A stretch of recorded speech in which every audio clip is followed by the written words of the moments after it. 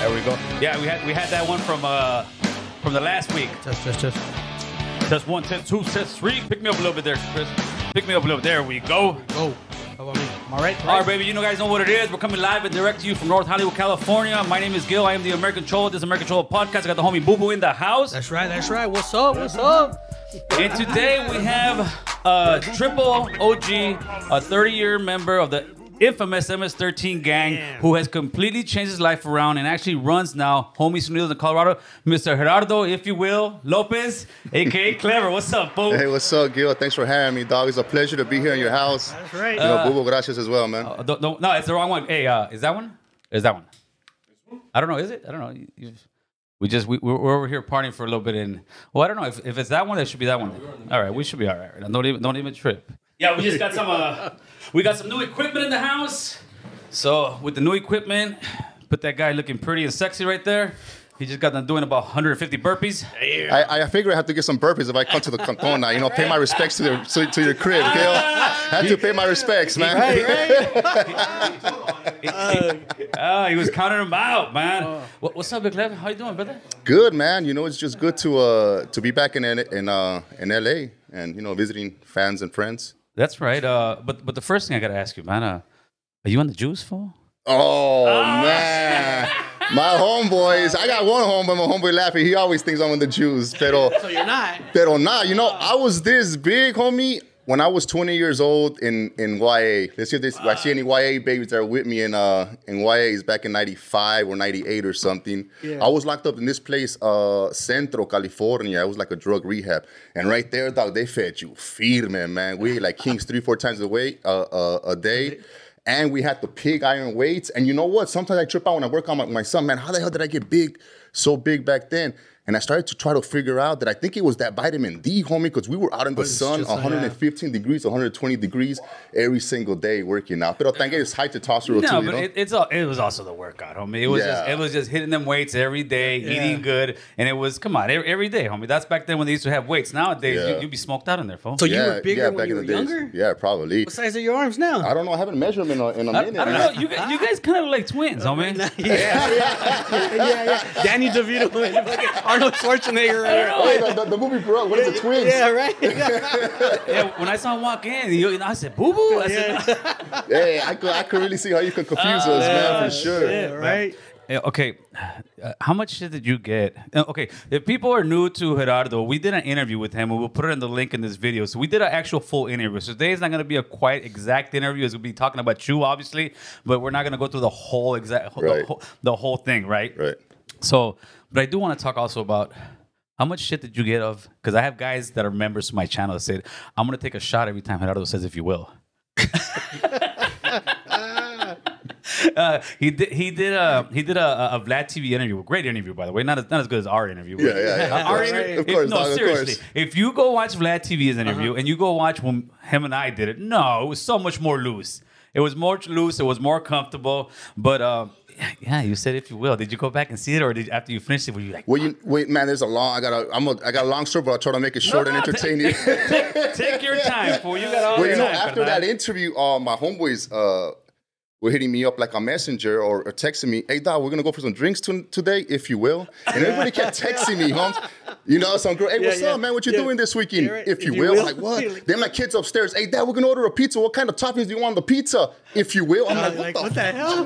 What's going on? What's going on here? And then one of my homeboys, "Hey, check the Vlad TV comments." And every time you do an interview, it's like a college paper where you write an essay. You think it's the best interview or the best presentation ever until the professor, tells you, "No, that's like a D or whatever." Right. But I started looking at it, and I was like, damn. The first one was like 15 times, then it was like 30. Then it went to like 1 billion, right? It jumped to 1 billion real fast. So we tried to play the if you will shot game in the first segment. If you go past the first segment, homie, that's like 15, 60 shots right there. I give you props, dog. I'll buy you a bottle of tequila if you could do that. That's a good one. But you know what? The way that the if you will thing came about, when I was in court representing myself, facing 48 balas, I fired my attorneys. I started representing myself. And every time when I started representing myself and talking to the judge, every time I would say, you know what I'm saying? You know what I mean? And he would actually stop and say, no, I do not know what you're saying. Yeah. Oh, good. You know what I mean? No, I do not know what I mean. So that's when I started kind of to figure out that I'm actually asking a question. When you're saying, you know what I'm saying, you're supposed to wait for a response. He kept saying no. And then I saw his prosecutor. He used these words such as things in that nature after he started speaking the sentence. If you will, smoking gun. And I'm like, man, this fool's saying the same thing that I'm saying, homie. He's just using if you will. Yeah. So I went back to my cell and I remember reading this book. It's called The Power of Your Subconscious Mind, where an unlimited power over yourself, not nobody else. But there was this guy that was in Central Park in New York, and he started mimicking some guy across the field. He had bread. The other guy had bread across the field, and he was feeding the birds. And when he crossed his leg, this guy crossed his leg, and he asked the guy next to him, "Could I get some bread?" And he started getting pieces of bread and feeding the birds too. Mm-hmm. And during this time, he did it for so long, mirroring this guy in front of him across the park, that the guy came up to him and asked him, "Hey, man, do I know you?" You know, he kind of felt that. So I started mimicking what the prosecutor was doing. I started mimicking what the judge was doing. Yeah. And when I started using if you will, the judge was kind of looking at me in a whole different thing, you know? Yeah. So then eventually I won the case, right? The case never went to court, but I never had my trial. Yeah. And then Vlad hit me up. You know, Vlad hit me up. And it took me about 3 or 4 months to say, okay, you know. Yeah. So when I was looking through the comment section, it said Detective Vlad. It said, this guy's the FBI. I'm like, shit, man, should I even do this interview, homie? Going through the comment section, somebody could really mess with you, dog. It's like a roller coaster ride. You know, I try to stay away from that.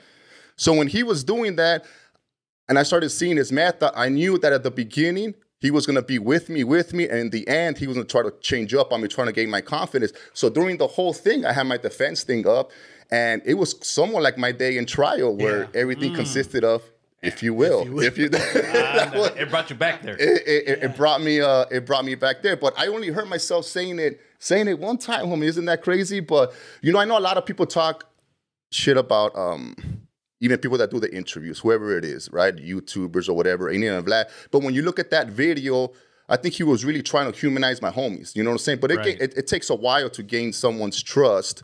And I think I broke down my, we had an off-camera laugh where I explained something a certain way, and I didn't do it the same way that the newspaper said. So he kind of laughed out camera, but he didn't say, oh, it wasn't a got you moment. Yeah. It was all like, you know, laughing at camera, and then we go on with the interview. But you know what? You know, props to him. He gave me a cool interview, but the if you will thing, we've had fun with it for like a year and a half. Even my homies get on. I think a whole lot of those people are my homies, dog. They say, what's up with this if you will, guys? So that's the whole thing about if you will. But that was also one of your first like interviews, and it was a big interview, so I can understand how you'd be a little nervous on that thing. Yeah, we know it's a thing where being investigated by the FBI for over 20 years and having my phone tapped 10 or 15 years. Damn. And then always twisting up your words. Like, for instance, every 30 days, the feds need an incriminating call to continue the investigation. So that wasn't selling no dope, and it was nothing incriminating. So when I was telling my homeboy, bring 10 pounds of carne asada, they said that meant dope. You know, when I was my homeboy right there saying, let's go eat somewhere. Yeah, they were just twisting everything up. They're saying that we wanted to go, you know, we were changing shops of what the drug dealing situation was, you know. But when you're in that situation and you're always on camera, just understand that whatever you say could be used against you in a court of law. They ain't lying when they say that, right? Facebook. I think I've heard that before. Yeah. I don't know where. And it's not that I'm hiding nothing, if you will. You know what I'm saying? Oh, I gotta stop saying that. You know what I'm saying? I can only say if you will now, dog. Because then my if you will followers are gonna think that I'm an imposter, homie. You know, so I gotta go with my if you will stuff. I'd rather hear the if you will. I still haven't figured what the homies know what they're saying. Yeah, I don't think so. I haven't figured I'm like, no, I haven't quite figured out what you're saying. You know what I'm saying? Yeah, when I talk to any once in a while, I talk to some homies. A lot don't talk to that, but some do. Right. I'd be like, hey, homie, I understand what you're saying. Just to kind of try to, but from now on, I'm gonna tell them, no, if you will. You need to start using. You gotta say that. Change your if you wills, homie. Hey, you won't beat your. Don't. Yeah. It's not a promise either that you're gonna beat your court case. There's a lot more that goes to it. Dog. Let's get that straight. If you will. Hey, he's gonna start a new trend in all LA. All the homies, hey, homie, you know what's going down right here, if you will, homie. You If know, you will. why don't you bring me some? Hey, why don't you bring me some clavo, homie, if you will? They're gonna indict you for if you will. Oh, fool. man, dog. They're gonna say that's Gerardo. That's Clever, Gerardo, Clever. man. We know him. I was gonna bring some shirts that said "if you will," but we didn't have enough time to print them, dog. But we're gonna have to make some shirts or something and say "if you will." So let's give it a little bit of your history. Like I said, you guys can still go watch the interview, not Vlad's interview, our interview. You pretty much walked away in good standings from your neighborhood in the late 90s, correct? Mm-hmm. And then you went to Colorado, and eventually you started running Homies Unidos. You started it over there, right? Right. And that's when the feds really started pushing up on you. And the actual police officer that was doing that, wasn't that a guy from the Rampart Division? Right. And how did that all play out real quick? So the Rampart crash scandal in LA, it was cops that were framing people with criminal cases. And there was this cop that got caught stealing drugs from his own evidence room and selling it on the streets. And there was so many things of, planting guns off people, hundreds of cases because of the fabrication in the stand got dismissed. But we sued them as an organization in Homies Unidos, and we ended up winning. But they kept harassing me, and this Huda, he went to follow me to Colorado, and they didn't tell the wiretap judge none of this stuff, that he went to go follow me. And, after a few years, there was no dope on me. They couldn't get a case on me, so he ended up framing me with this drug conspiracy case. There was this alleged Central American group that was allegedly slanging, and because they were Central American, he converted them into MS-13 members, and he started planting evidence in the trash in my house, like phone numbers to kind of mirror or be the same numbers as these guys. Implicate you. Implicate me, and he would lie in the grand jury too. I mean, you couldn't indict a ham sandwich. That's an old saying. Wow. True, so all you have to do is bring my criminal past as a juvenile and, put this MS-13 phenomena stuff in the news, and the grand jury won't indict you. So all the stuff in court really consisted of MS-13 was somewhat on trial, and it was all this phenomena of things that were happening across the country and across the nation. They were trying to say that I was a shot caller. Like, well, where's the evidence and what is the proof that you have? You could talk about murders from every place, but I'm not connected to none of that stuff. Right. And at the end of the day, nothing was that, and they dropped the case. And but you were fighting that thing for a couple of years, right? I fought it for 2 years, man. How many years were you facing? 48 years. And this is a case that you ended up representing yourself in? Yeah, I represented myself What made in you do that? federal Like, court. just to sit there and tell your lawyer, like, get on. Well, in the beginning, the attorney told me, without looking at the case, I could get you 10 years if you roll and give them any information, or, take a plea deal, and I could probably get you 15. Yeah. Like, I ain't got no information to give, and I'm not taking no plea deal. So, in federal court, there's 99.9% conviction rate, and it doesn't really consist of the feds getting conviction after conviction because people losing trial. It's just that the sentencing guidelines are too high. You either take the 10 years or you end up going to trial and you lose, and you get something. So 97% of cases don't go to trial.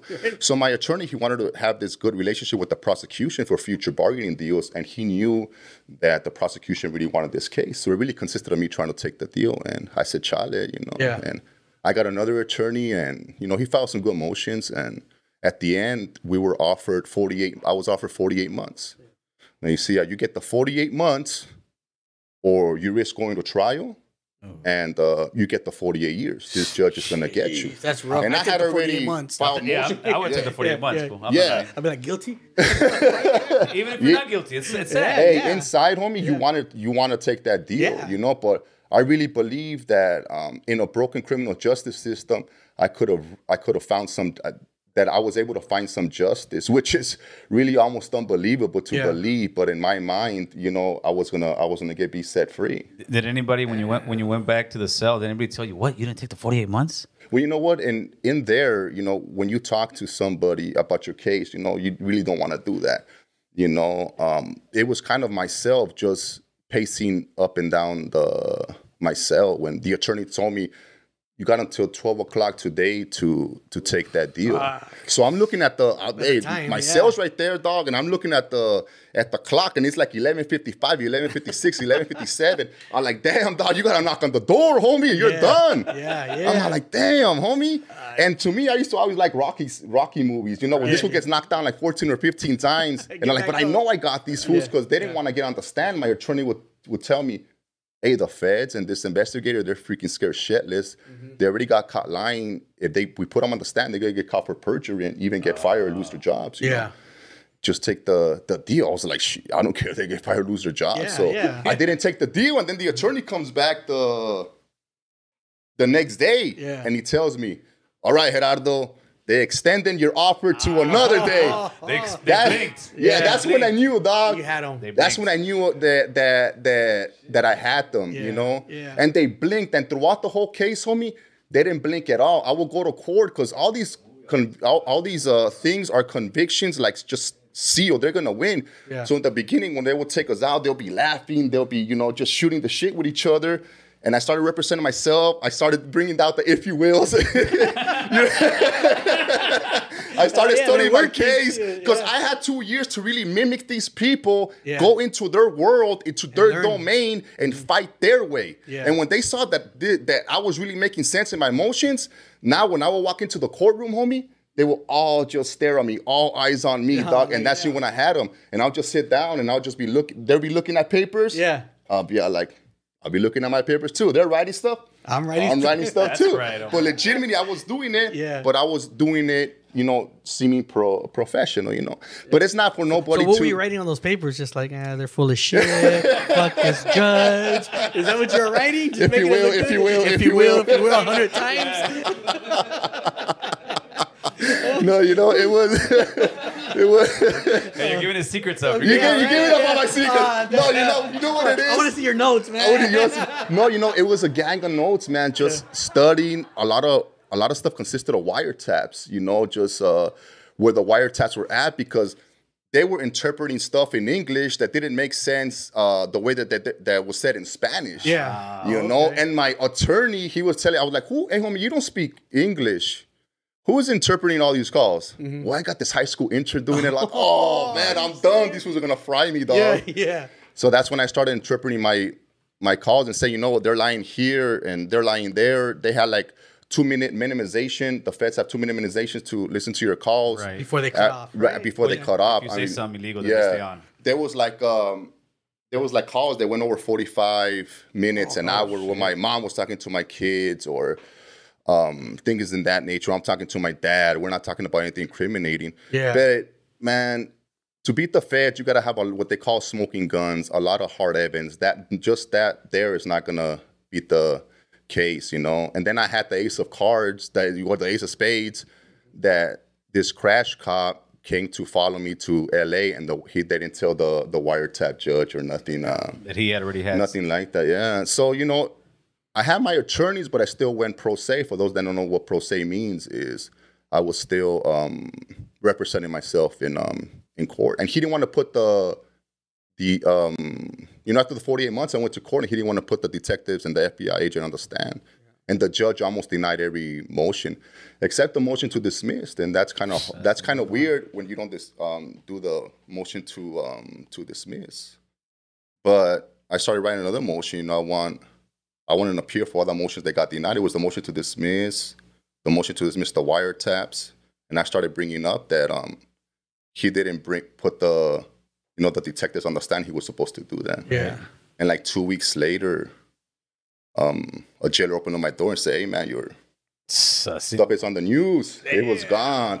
And man, it's a trip. Sometimes I don't say this, but I was reading this book, The Power of Your Subconscious Mind, man, where you start making stuff a reality and really believing in something. Sometimes I used to pack my personal belongings, like law stuff and everything every night, like the last 2 or 3 months, and just believe that I was leaving the next day, That's right. I used to write letters to the judge saying, I told you the case was going to get dismissed. And I never nailed them, Yeah. But I made myself believe that. Yeah. And, sometimes our minds are racing like 100 miles per hour. We're thinking of all kinds of bullshit, mainly what other people are thinking about us, But I hate to cut you off. I believe I'm gonna be as buff as Gerardo. I believe I'm gonna be as big as Gerardo. You're already there. He was already there. He's good. He just doesn't have the sleeves rolled up. I believe. Brother. You need a tighter shirt too, dog. That's it. I believe I'll be as sexy as fucking Klever, homeboy, if you will. If you will. You gotta say the if you will 3 times. Or 3,000 times. If you will, Hey, for Halloween, you go into the bathroom to the lights, I would say, if you will, if you will. And I appear, dog. I appear doing some burpees. Hey, don't tell my wife. Every woman out there is going to be in the bathroom, if you will.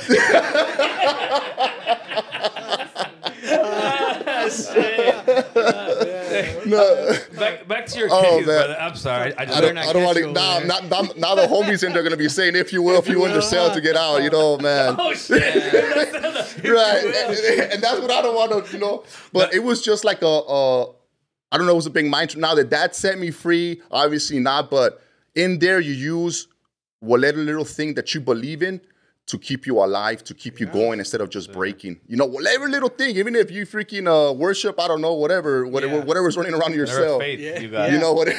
Whatever. But it was that faith that I tricked my subconscious mind into believing that something crazy was about to happen. And when I start to think about it, I really remember my jefita when I would come home from a night of gangbanging, and I would go in there. She'll be like somewhat, you know, screaming, praying, you know, with tears coming down her thing. Like the You know what's emotion. funny about that is when I used to come home late at night like that, my mom would be on her knees praying, and I would tell her to be a dick. I would be like, "Mom, you can stop praying. I'm home now." And I didn't realize what I was doing back then, but because of her prayers, I fucking made it. That's true, You know, man. so like, but I was just being an asshole. Yeah. You know, I didn't even realize I was doing that, you know? And I talked to some señoras about the subconscious mind, y siempre me dicen, ay, cálmate, no era eso, cabrón. Tu mamá estaba rezando por ti, you know? Right, so it goes to every different things, but yeah, that's some real stuff, the power of prayer and making it a reality. Yes, sir. Well, but there has to be a whole lot of corruption in your case too in order for you to beat it.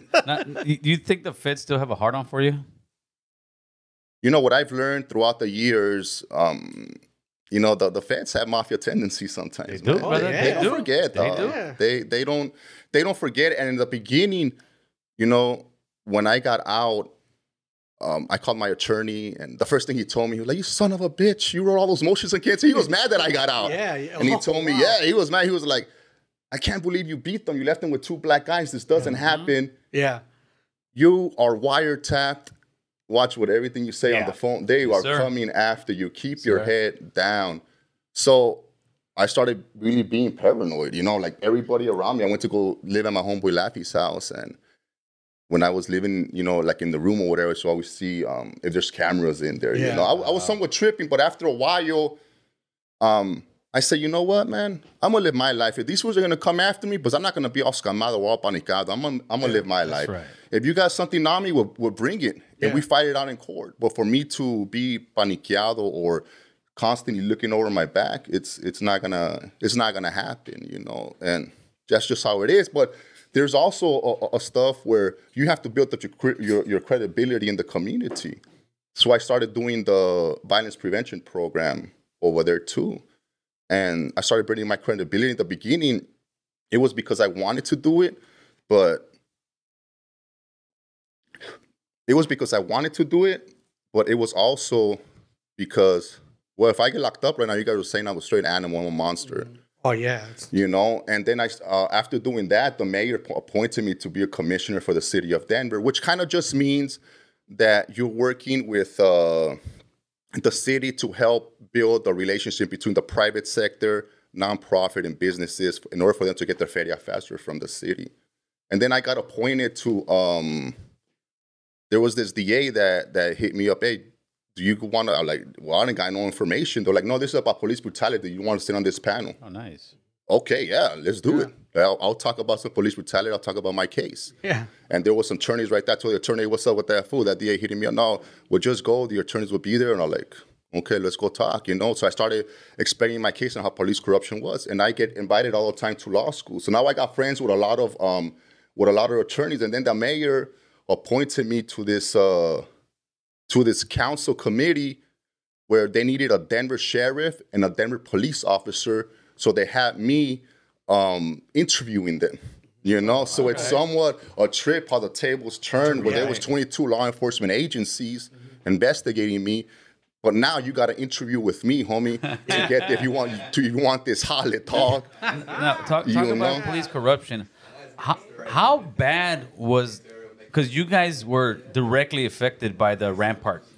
They call it scandal, but it was just the Rampart corruption that was going on with those cops. And I remember we had a conversation, you and I was surprised. You told me that those cops really didn't get fired.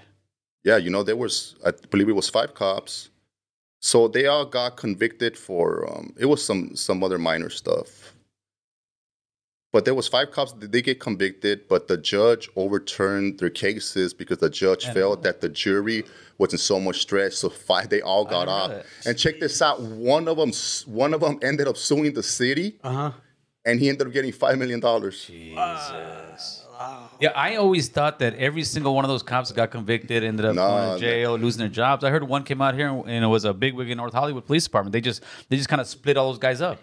Nah, well, you know, a lot of them are still there. You know, a lot of them. Well, so out of the Rampart police scandal and other units from the LAPD, where has been decades and generations of misconduct and corruption, you really only have 5 of those cops on trial. Yeah, that's great. You know, what happened to the other ones? Some other ones, they get fired. But what happened to the other ones? If anything, a lot of them leveled up. Yeah. And that's kind of where the code blue, the silence of the code blue, was kind of learned right there doing that Rampart crash scandal with other agencies to, hey, man, if you say nothing, it won't be nothing. Yeah, yeah, exactly. They'll put it under the rug.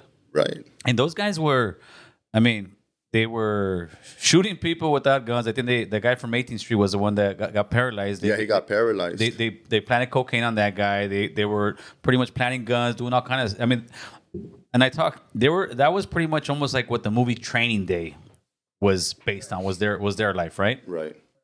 Then I think Denzel was supposed to be my bad.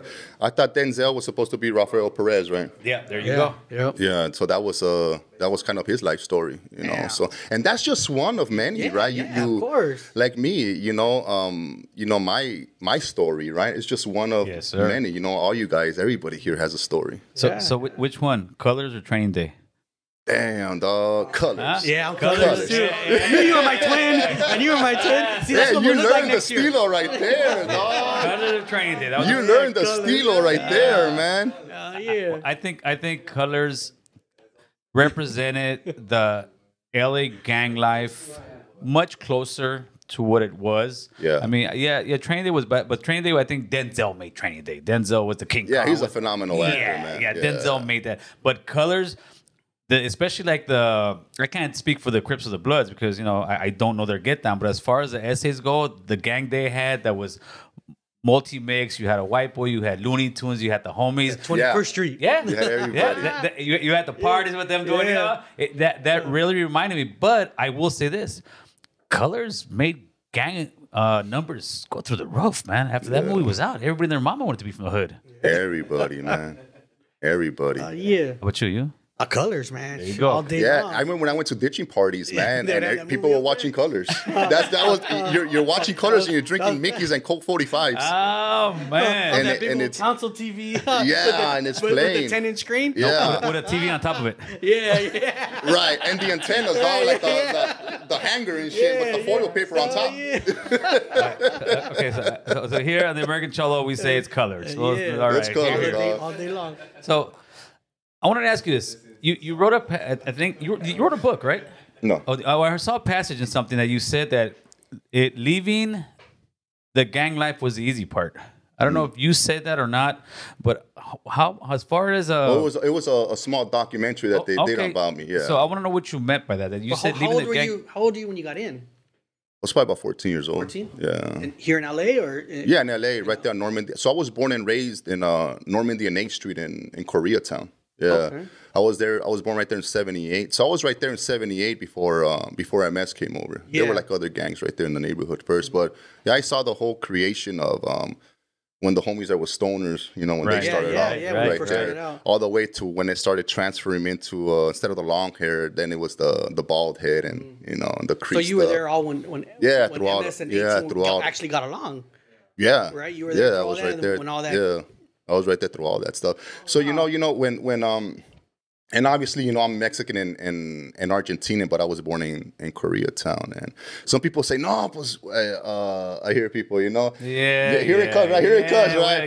This vato, he's Mexican, que he's a desgracia, he's a Salvadorian. Yeah. When I got into my barrio, I didn't look at it as a Salvadorian thing or a Mexican. I looked at it as a gangbanging thing. Yeah, of course. I never did whenever we went to do whatever it is, gangbanging wise, we never asked somebody first, hey, what country are you from? If he was Salvadorian or not, he was gonna get it, homie. Yeah. And when you're busted, you're not asking the home, hey, where were you born? Yeah. Where you from? Yeah, where you from, And in juvenile hall, sometimes they get, oh, you're not Salvadorian, chale, but you diss my barrio. I mean, you're dissing my hood. So that's pretty much what it is. And who is the predominant Mexican gang that people are supposed to get into? I'm still trying to figure that out, fool. Yeah, right. You know what it is? That's that key warrior at home living in his mama's house. Homie. So it's pretty much where you were. I mean, if you know, it's where you were about it. And you know what the homies is never like nobody ever disrespected like Mexico or nobody ever. It was all respect. About. Nobody even really asks you. There's a bunch of homies that are like 47 years old. Like, you're from Honduras, or you're from Chile. I got homies from Nicaragua. And really, as a youngster, you're not talking about that. You're talking about the hood. Or you're talking about something else. Brother. Yeah, and it was feeding me in the sense where I wear like when I was in the hood, my Mexican shirts, or outside my apartment, the Mexican flag and everything. I mean, nobody was there. There was never no trip. I live in the awesome. I'm so lucky, homie, to be able to grow up in a neighborhood where there was so much diversity, different ethnicities, different foods, different races. So I look at myself blessed to be able to have an experience all those different cultures, man. And the thing is that when you say you're looking for that super Mexican gang that everybody's talking about, right? Right. One of the most dangerous parts of Los Angeles, what the area you're from, was MacArthur Park, where you had MS-13, you had 18th Street, you had Rockwood, you had Crazy Riders, and I'm sure you had a bunch of other smaller gangs in there. Right. And that's a big Central American area. It is. So all those gangs that people talk about, Pico Union and all that area, that's a big Central American area. There was a lot of Salvadoreños in all those. The people that we were gangbanging against, they were Salvadoreños there. They were just enemies, from different hoods. Yeah. And that's just that's just how it was. The nature of the beast. Yeah, exactly. And that'll bring into this something. I'm gonna shout out to Latin Slant. I went on there last night, and I brought that up. I brought up the thing. Is it me, or does it seem like? And I'm not saying everybody. I don't want the Chicano world, because I consider myself Chicano. That's how I grew up. Right? I think you should. Yeah. Yeah. But who's gonna tell you no? Right. No, but there's people who say, "Oh no," but doesn't it seem like it's the Chicano, Mexican, American ones that always pull that kind of racist card? Because I've never heard a Hondureño like myself say, ese güey es de Honduras. Yeah. He's Mexican. Like, no, you never hear that. You never hear somebody from Argentina say, oh, boludo, ese no.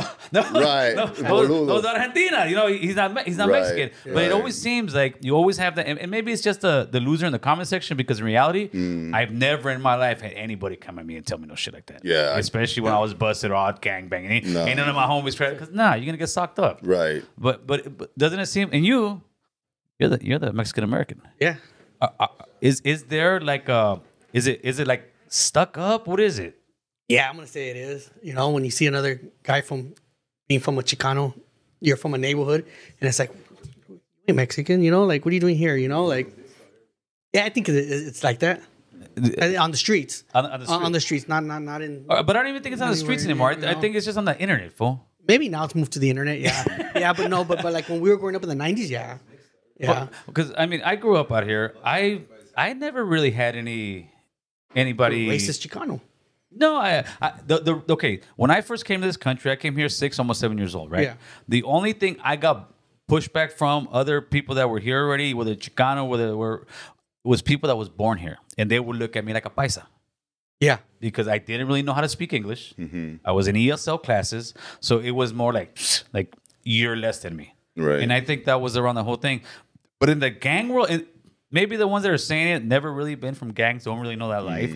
Because in the hood world, like you're saying, ain't nobody. You going banging. Where were you Nobody's born? tripping No, on it's that. where you from, homie. What, you know what I mean? What gang are you claiming? When you're in jail, same thing. Yeah. The homies in the county ain't saying Salvadoreños over there, Hondureños over there, Mexicanos over here. Nah, homie, you from this side. Yeah, homie. everyone's from one side, right? Yeah, you go to one side. Homie. So I guess maybe it's just the trolls in the comment section. Well, you know, now Must be a troll.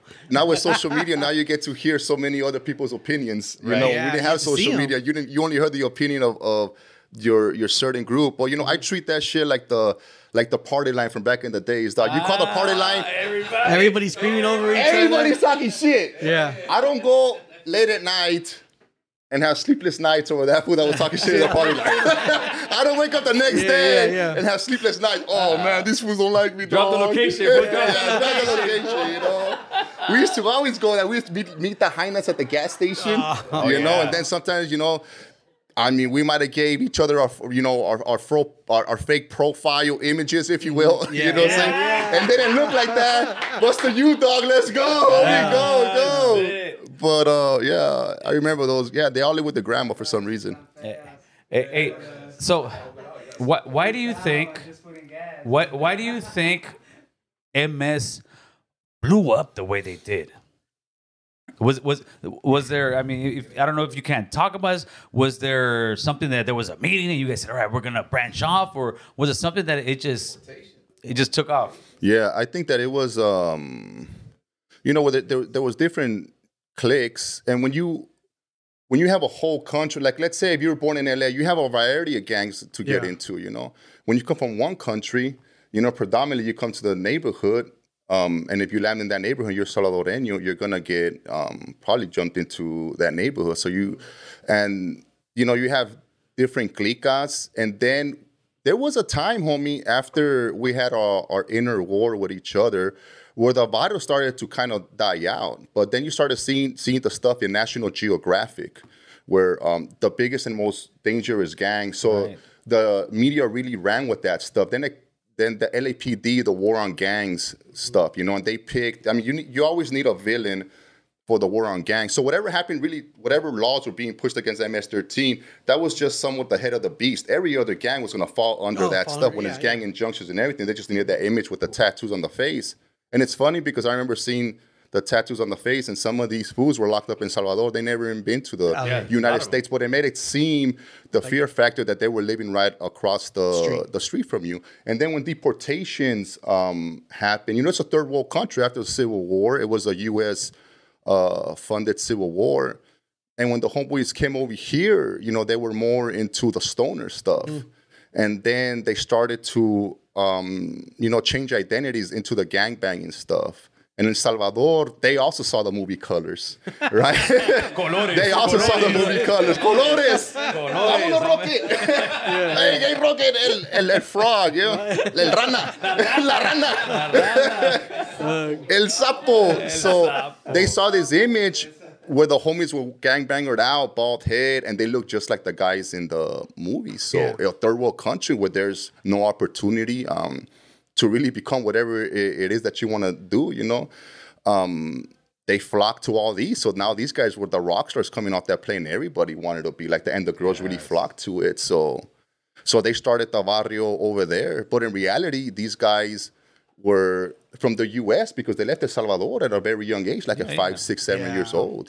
So their families and their whole cultura was in Los Angeles. So it spread from there, and you put media in the mix and you're promoting stuff. Any gang, if you would have done that to any barrio and put it up in a pedestal like that, I mean, it had the potential to be also as big like that. People want to be part of something that's looked at as infamous. But I do agree 100% with you what you're saying on that. But I also think it's two factors, because two of the biggest Hispanic Raza gangs, which is MS-13 and 18th Street. Right. They're both pretty. It's 18th Street, even though it's not. It is not. Let's say Mara Salvatrucha, but now it is like in Central America, Mara de Chocha, right? Right. I think that how we're talking about people saying, "Oh, you're from you can't you're from this, you're Mexican or whatnot." This is what I'm getting at. I think it's that they would not discriminate on who they're putting in. They would see a different neighborhood and say, "Yeah, bring them on." Where my neighborhood's guilty of this. You're trying to jump a clique and, oh, no, fuck those guys. They can't be from the hood. Like tigers. Like taggers. Okay. Where I would see MS would be like, nah, hell no. We'll bring these guys into the fold. We will embrace you. Right. And I think that, I believe that's also a lot because I know guys that were white that were from MS. I know guys that were black from MS back then. All Asian. We had a cochinita, a couple Asian. I think what I'm getting to is the discrimination was not in MS where there's other gangs, including my own hood. We were stuck up sometimes. This was can't be from the hood, or they want to jump in the hood, but they want to bring their name from the tagging crew, and we're like, no, you cannot. Where MS was like, all right, you want to be from this, you want to join this clique, no problem. What do you think?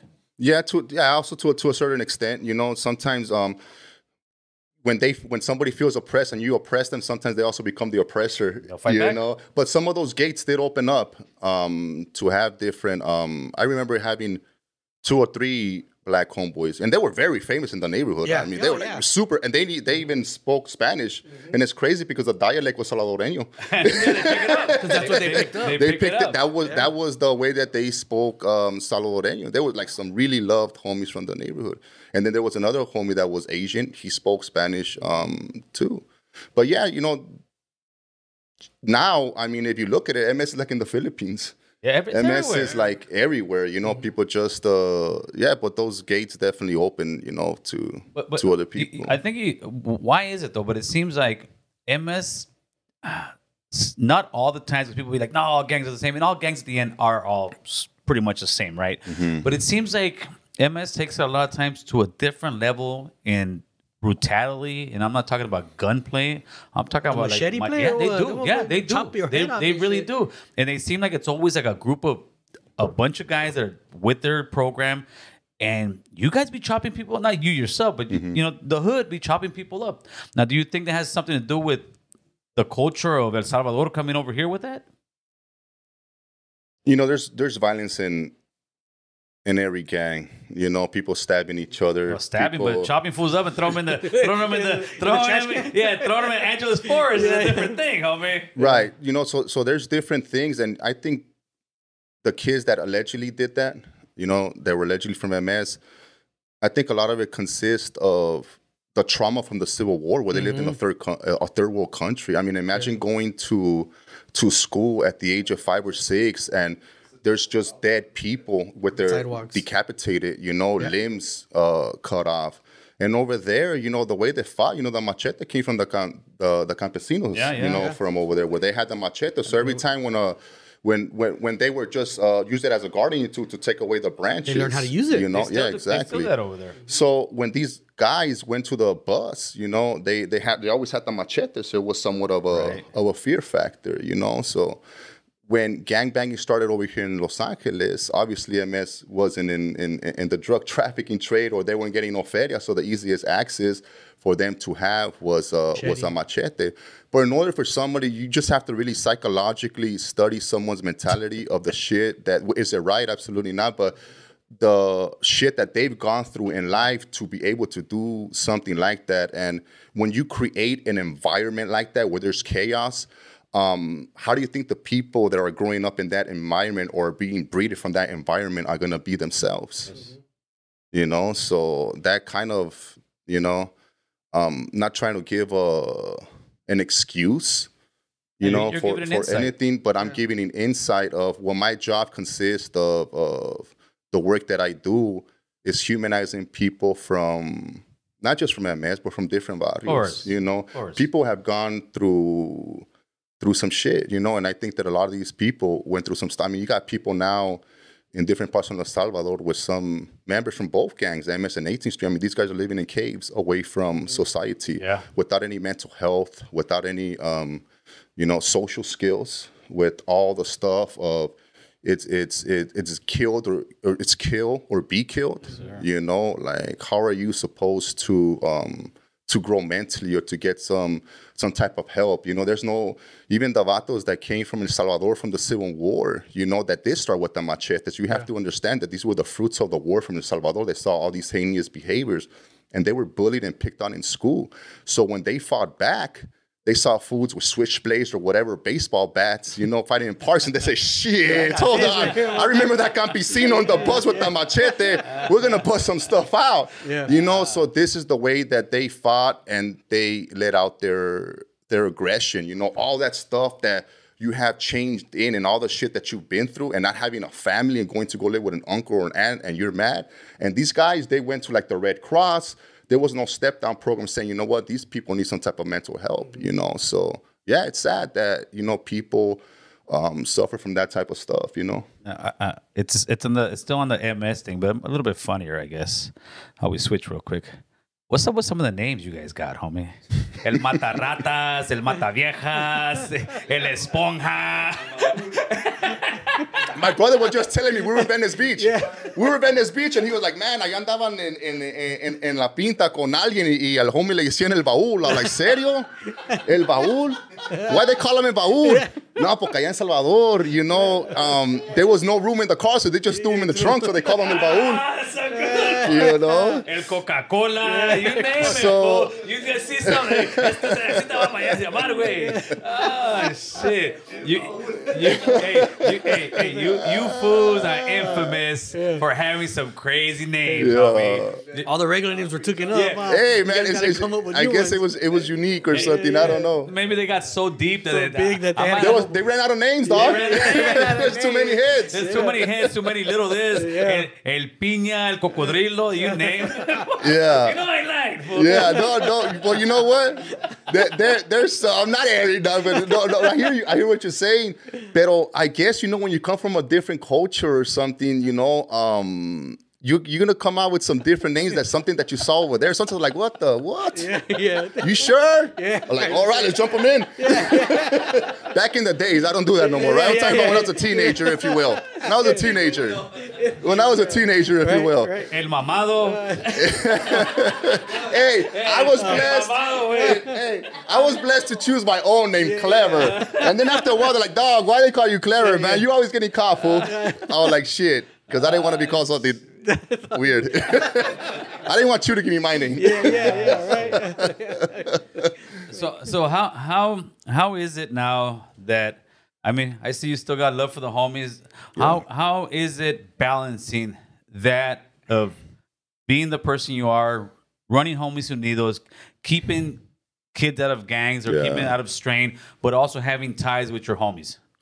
Well, you know what? In my neighborhood, you know, sometimes it goes deeper in a gang because I was born and raised right there. Like right there, I was there, Normandy and 8th Street this morning. You know, we were eating. I mean, I love all the places, visiting the people that saw me grow up even before when I was the gang. So when I say I got love for my barrio or my neighborhood, it doesn't really necessarily mean gang-wise, but I would never forget, you know, always have love for my barrio. I would never forget where I came from. Yes, sir. And there was this guy, his name was Tom Hayden. He was a civil rights activist, part of the Chicago 7. It's a documentary in Netflix if people want to check it out. He was a white Irishman, a senator, that came to the street corner, Normandy and 8th Street, us full of tattoos, and he got us to organize against the Rampart crash scandal. He taught us how to organize because he saw on the news all the shit that was happening to the homies. So if a white man goes into this neighborhood that has no ties to MS-13 and wants to back us up, you know, and back then and say, you know what, I believe that you're human beings that was never in MS. I mean, what hypocrisy would it be for me to leave my neighborhood and say, fuck everybody, you know, and start talking shit about them. You know, every interview that I do, I never glorify my barrio, you know, I never need clout. You know, I'm my own person, you know. My job is to humanize people. You know, sometimes I don't even take interviews. All the time I don't take interviews. People want to hear, what's the drug thing? What's the drug trade? Because I don't know none of that stuff. And that's not my lane. You know what I'm saying? If allegedly it's happening. I'm not here to say, Simon, que aquí que allá, that I did this jale or I did that jale. I think that the loudest one in the room is sometimes the weakest one in the room. And sometimes people talk out of the sides of the neck and they get in trouble for that. And that's not me, you know? So I humanize homies in different things, you know, where, you know, I like to do it on a nationwide level where the attorneys from across the country hit me up and they tell me, hey, I have this alleged MS-13 member in my case.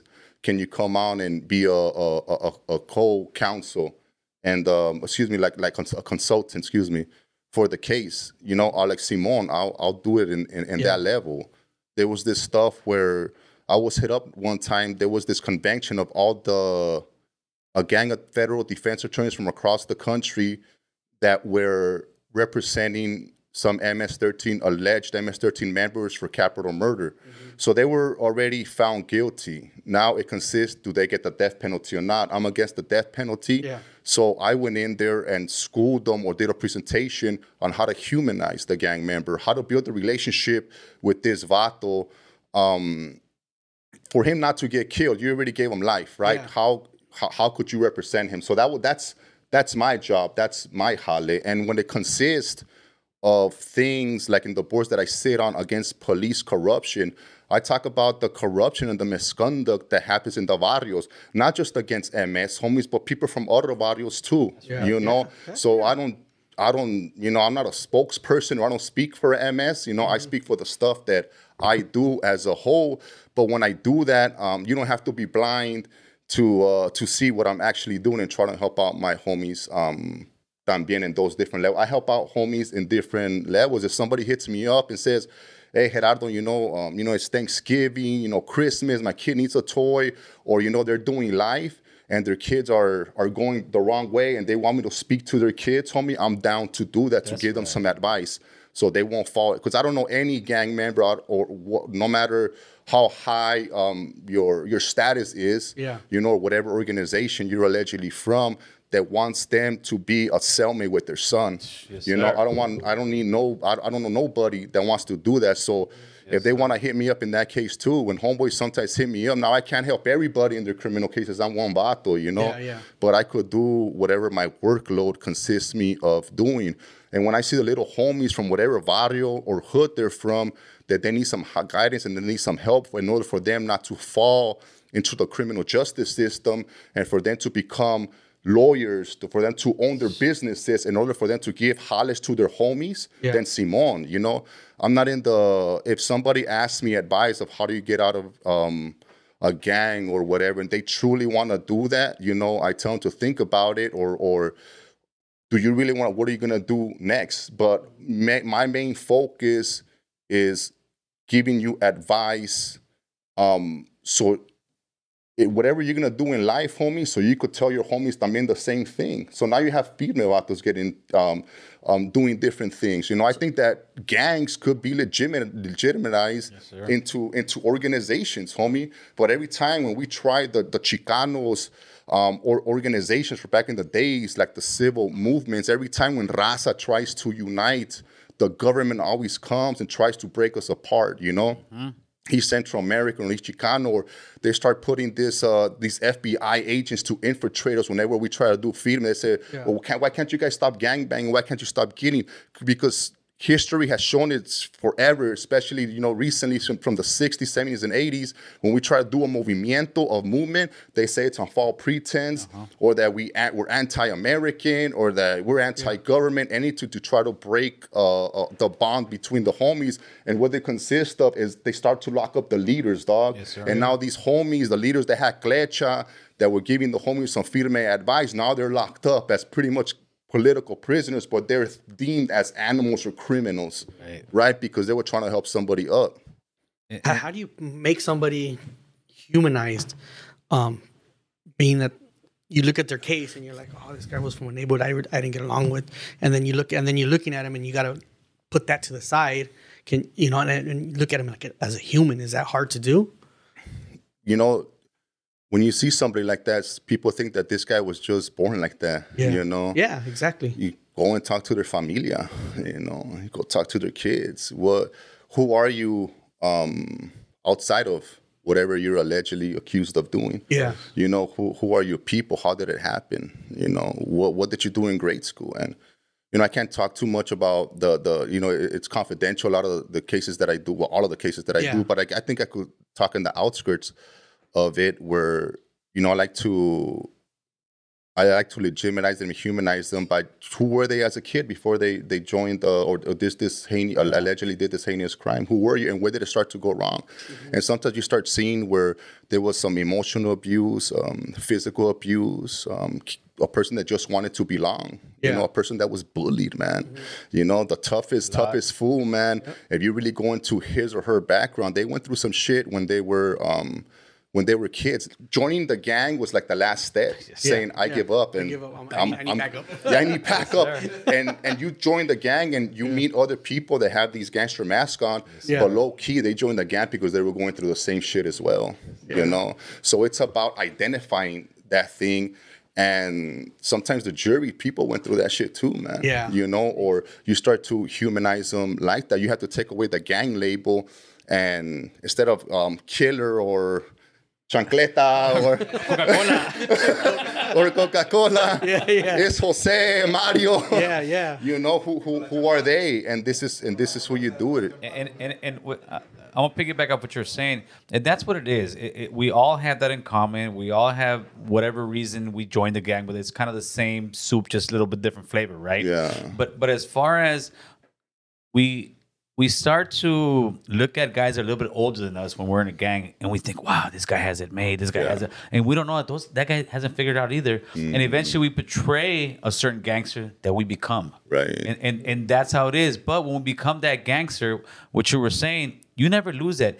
Any real gangster fool, I don't care if he's the biggest killer, I don't care where he's up there in status, he doesn't want his kid to be his cellmate. He doesn't want his son to be. We all do want to break that cycle. Yeah. We really do. And I think we just need to kind of find the glitch. And you're a perfect example of how we can do that, man. I love it. Yeah, man. Gracias. You know, and a lot of it, I think I became more active into it because before I was just, you know, I came out more of, when, you know, people saying, well, can we say that, you know, the MS part and whatever. But I started, you know, so people can know that, you know, what is being portrayed, like the last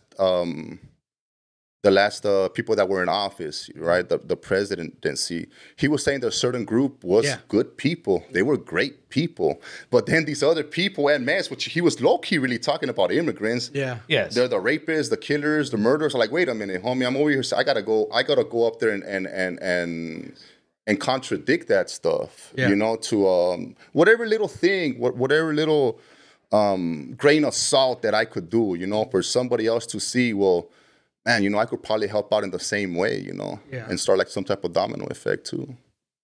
And so, Homies Unidos, how did that come about?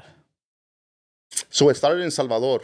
Really? Yeah, it was a guy, Magdaleno Rose Avila, who was born in Colorado, and he went to El Salvador. He had this grant. I think it was some type of grant to go study violence over there. You know, and then he ran into the homies over there, and it was people from MS and 18th Street. And, you know, he was talking about, you know, stopping the violence and stopping the killings between them. And some of them were down with it. And they started the Homies Unidos chapter over there. And, you know, they had a few, like, workshops, you know, for the homies to work, some jobs. So it was going to be called Homeboys Unidos. But then the girls said, no, well, we're not homeboys. So they ended up at Homies. And then Magdaleno went to Los Angeles and he met Tom Hayden. Senator Tom Hayden from the Chicago 7, the one that was helping us organize. And he presented him to Alex Sanchez. He's the executive director of Homies Unidos over here in LA. And Magdaleno hit up Alex about Homies Unidos and the work that he was doing. And Alex knew Tom Hayden, and Alex was in the mix of beginning to do his violence prevention work también. So that's pretty much how it started when he met him. And then, you know, Alex hit me up about it, and I was like, I don't want to go to that, homie. But he was an OG from my barrio, you know, my homeboy Laffy también. He hit us up, and, you know, they told us in the beginning. And then they were saying, we were hearing blah, blah, blah, blah, blah, and we got pizza. Oh, fool, let's go eat, dog.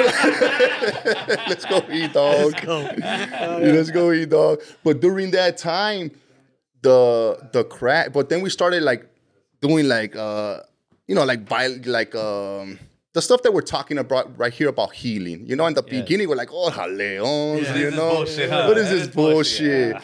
But little by little, we started to adapt to it, and we had a safe place to go That's right. On Thursday night. So, I mean, what year was this around? Man, this was like 97, Wow. 97, 98, no? 97, 98. Wow. And during that time, the crash people, what we were doing there, the crash people were hiding. It was in the basement of a church, and the crash cops were hiding outside the windows late at night recording us. Wow. And they even asked the janitor if they could chill inside one of the closets to hear what we're doing. So they believed that it was a front for gangbanging, you know? For a gang meeting. So that's what I'm talking about, you know? And that's when we started getting all this evidence, and then they will harass us and beat us up for trying to go to the Homies Unidos group. So you were either, if you were from, you say you were from Homies Unidos, when you got stopped by the cops, you're going to jail. You say you're from MS, go ahead, get out. Oh, They really had it out for Homies Unidos. And this is what I'm talking about when you're trying to do freedom and organize. Yeah, make peace. Right. You're consistently looked at that you're unlegitimized, or it's just a front to do some type of criminal behavior. But that's pretty much how it started. And then it ended up going to Colorado. Yeah, so I started a chapter over there in Colorado like 5 years ago. Yeah. And how many people do you guys have? What do you guys do? I've seen some stuff on your Instagram aside from your buff pictures you be taking over there. And your workout routine, fool. Yeah, I should have never get my record control on my Instagram, dog. He's gonna be fucking with me now. That's J-Lo's brother, G-Lo. His Instagram is literally G-Lo. I said, G-Lo, fool? Really? Hey, I was talking to my son. They're hip on IG. Man, I'm looking for an Instagram name, man. But everybody has Gerardo Lopez already. Yeah, G-Lo, homie. That's the new J-Lo. So I put Klever and G-Lo for Gerardo Lopez. I mean, shit.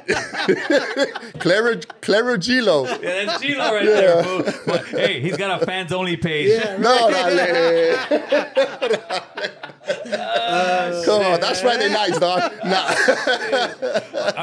All right, G-Lo. So, Oh, man, dog. what exactly do you guys do at your program out there? Because I saw some pretty cool stuff, and I want you to talk about it. Yeah, man. So we got contracts with schools over there, you know, and we get the kids that are going through the stuff that are in the situation before they join that gang. Nice. Or they join a gang, and we tackle those issues that they're going through. And sometimes it's the kid that gets suspended, the kid that's looking where to belong. So when you put that Homies Unidos atmosphere, like when we went to the Homies Unidos meeting on Thursday nights, you know, when me and my homie Laffy we were kids, you gave them a safe haven, you know? And sometimes when a kid enters a classroom and they have this target on their back of getting in fights, doing drugs, getting kicked out, sometimes a teacher, I met some great teachers, but sometimes there's other teachers that looks at them and they're like, oh, hell no, here comes this kid, you know, in the classroom. So right there, the kid doesn't feel belonged. Yeah.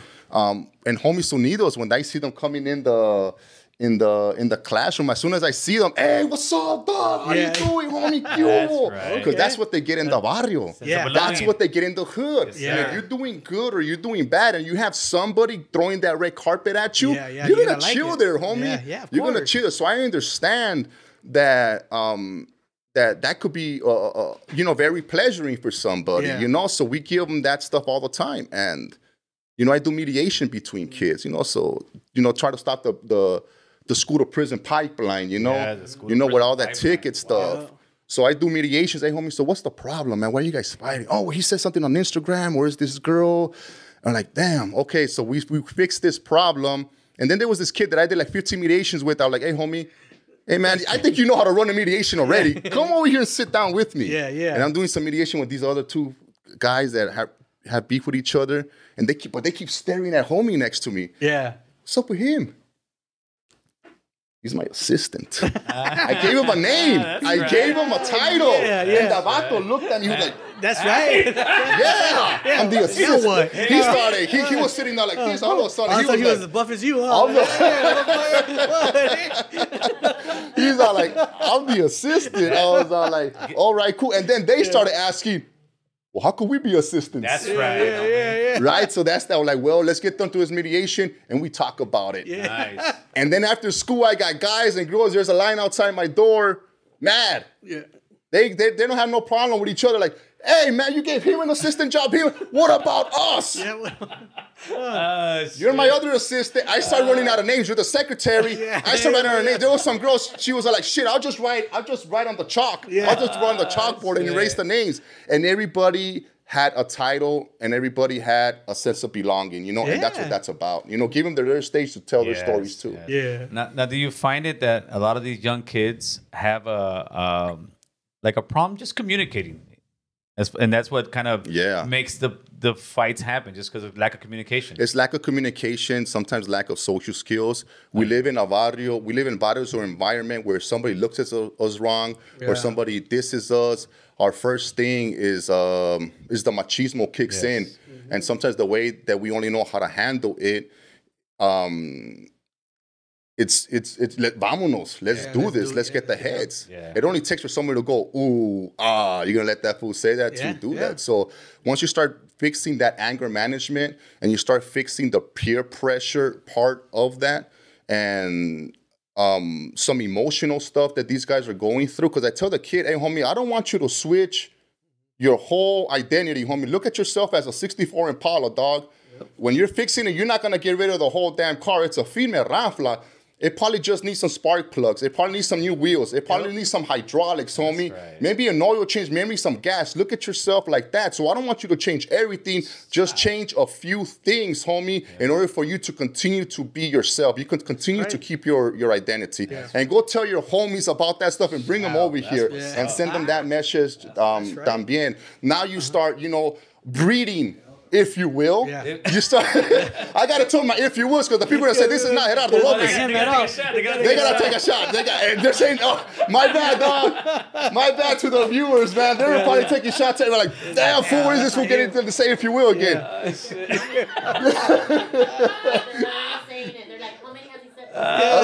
so far, but then it leaves a breathing environment for these kids to graduate, be successful. And I always tell them one thing all the time: you graduated, you got the diploma. Don't ever forget where you came from. Don't forget your neighborhood. And don't forget the homies that are still there, homie. And go back the same way that I go back. And it doesn't mean criminal activities, dog. No, it means that, you know what? And it doesn't mean that, you're gonna, you're preaching to these guys to, get out there, whatever it is that they cherish. It's about, they have a firme jale, they have a firme lifestyle. They could share all this stuff with the familias, with them. And then we can make a whole firme community where it's thriving at the same time. And and start your business, dog, and get that money, because there's a lot of ways that you could get feria in a firme way without worrying about getting indicted, without worrying about getting locked up, dog. You can live like a dope dealer, not so dope, homie. Simon. Straight up. You can live like a dope dealer, not worry about the cops banging your shit in. You can live that life. And I'm about to change my life, man. This guy's fucking... I know, right? That's right. Me up. Shit. I mean, your house is firme, man. Well, shit, you're saying dope. This guy's got me wanting to change my life. You got me wanting to work out now, man. Shit. All right. He wants to be the assistant. He wants to be the assistant. Hey, man. Hey, Boo Boo, take a picture of him and put it as your avatar on your Instagram. Catfishing everybody. Right. Hey, dog, I always remember Boo Boo's man when he got him to find the gas station. That thing had me rolling, dog. That thing had me rolling. I'm looking for somebody who does cartoons. I want to do a cartoon on that. Oh, that would be man. Great. She was with the business. Oh, she was. She was with the business. She got down better than most guys. And I'm a little guy, and a lot of big guys, they like to, punk me, Yeah. And, man, she stood right there, toe. We were just going at it. They called her Chinga Cholos from Whittier, homeboy. Oh, man. The best part is the fucking attendant's locked in that little box, and he's fucking laughing at me. Oh, man. That was classic, dog. I was rolling that night. I couldn't go to sleep, man. It was late. I'm like, these motherfuckers, I'm over here watching you, dude. I gotta be up at 6 in the morning. These vatos have me busted up, dog. Yeah. My subconscious mind went into play, if you will, for those people waiting to take a shot. Man, yeah. I would love to hear her side of the story. Oh, Jesus. Hey, do you guys have any issue getting funding? Do you guys think you should get more funding for stuff like that and more projects like that? How's that work out for you guys? Yeah, man, all the time funding is needed. You know, the thing that, and not just for my organization, for all the nonprofits doing this work. I mean, imagine how many trillions of dollars, millions of dollars we invest like in wars, you know. If you invest all this feria into the neighborhoods, man, you could really start seeing some. I'm starting to see now, you know, with all the demonstrations that happen and all those recent events that have happened the last couple of years of, you know, people starting to throw more money at the at nonprofits in a firme way, you know. But it's always small stuff. It's nothing that you got to work with the pennies that you get. Yeah. You know, you got to really work with the pennies that you get. But I'm old school, you know. When we started Homies Unidos, we started in the street corner. There was no funding. There was no nothing, homie. It was giving advice to homies, you know, just straight from Cora, you know. And that's really how we kept that tradition with us. But yeah, funding is always needed for the work that nonprofit. I mean, imagine there was thousands of nonprofits doing this type of work. You know, there is, right? There is, but with the proper funding. It's with the proper funding and with the proper guidance. I loved what's his name, King Tone from the Latin Kings. Mm-hmm. Credible messengers. You are a credible messenger. I mean, a lot of the guys that work with you are credible messengers. We are credible messengers. Guys who've been in that life and are telling the other young guys, hey, don't go down that route. And definitely, if we had more people like you and more programs like you, yeah, we can. It's never going to end because nothing ever ends. But we can slow it down because there's a lot of intelligent kids in jail, men in jail. There's a lot of guys that could be. Dude, you could have been an attorney, homie. Come on, you took on the federal government and won. So how do we go about reducing gang problems? And what do you think right now is? How bad do you think the gang problem is right now across the United States? Well, you know, I think the way to reduce the problem is to invest more money into our barrios, into our ghettos, into our hoods, and let organizers be organizers, man. You know, for the government to stop, you know, locking up our fathers, man. You know, locking up the men from the house. You know, giving. You know, for the barrios to stop being, you know, born employed to a breathing system into the prison system. You know, that's another thing. And trying to find more outlets for sports, for better schools, better education, better jobs, you know, better healthcare, better social services, you know. It takes time to do that. You know, you won't see the change sometimes in 10, 15, 20 years down the road. But every time when you see a politician, what's the main thing that they go against? It's this law and order mentality, where tough on crime mentality, where you've seen that it hasn't worked throughout the years. And every 4 years, once you're getting into something or you're starting to climb the ladder, moving the needle a little bit, then another politician takes over this politician, and now it's the same thing back one, where they want to show that they're tough on crime to get their votes, you know? So it's kind of fixing that stuff. But gang banging across the nation, I think a lot of it also consists in social media now, you know, where anybody could be a keyboard warrior, dog. Big gangster with it. Yeah, you don't have to go to the hood right now to get jumped, you know. Some kids that I work with in schools are like, wait a minute, homie, I don't think you're from a gang, dog. Where did you learn this? So they, like you don't go to the corner to learn that. Now you just go to YouTube, you learn that stuff. You learn how to walk the walk, talk the talk, and you play out these fantasies in schools where there's security, you know, and there's other people, but then it becomes the sense of belonging too, right? But social media is a big, it's a big spreader of this gang stuff, where the levels of gang banging is, you know, it's hard to tell. It's definitely not the 80s, right? It's definitely not the 90s. The stilo and the lingo has changed dramatically. The gang member has changed dramatically, and there's these other people that are actually with it también. Yeah, of course. Right? There's people that are with it, but yeah, it's just changed, you know, and it almost changes all the time, you know. But you have to continue to attack all those core things that I said that happen in barrios throughout the time. No matter what the changes with the lingo is or what the stilo is, if you continue to attack and attack and attack all those bad things that happen in the barrio, you know, that suppress our people and keep our people down, it's like that. And sometimes our own gente stays down because they don't see nobody around them succeed. So when you start telling them, hey, homie, you could be like a doctor or lawyer, hell no, that is so far out of their mentality. But if I put them into a neighborhood, it's a rich neighborhood, and everybody in that neighborhood is becoming doctors and lawyers. And I drop them off right there for a couple of weeks, a month, and I go to the neighborhood and say, hey, homie, you could be a doctor or a lawyer.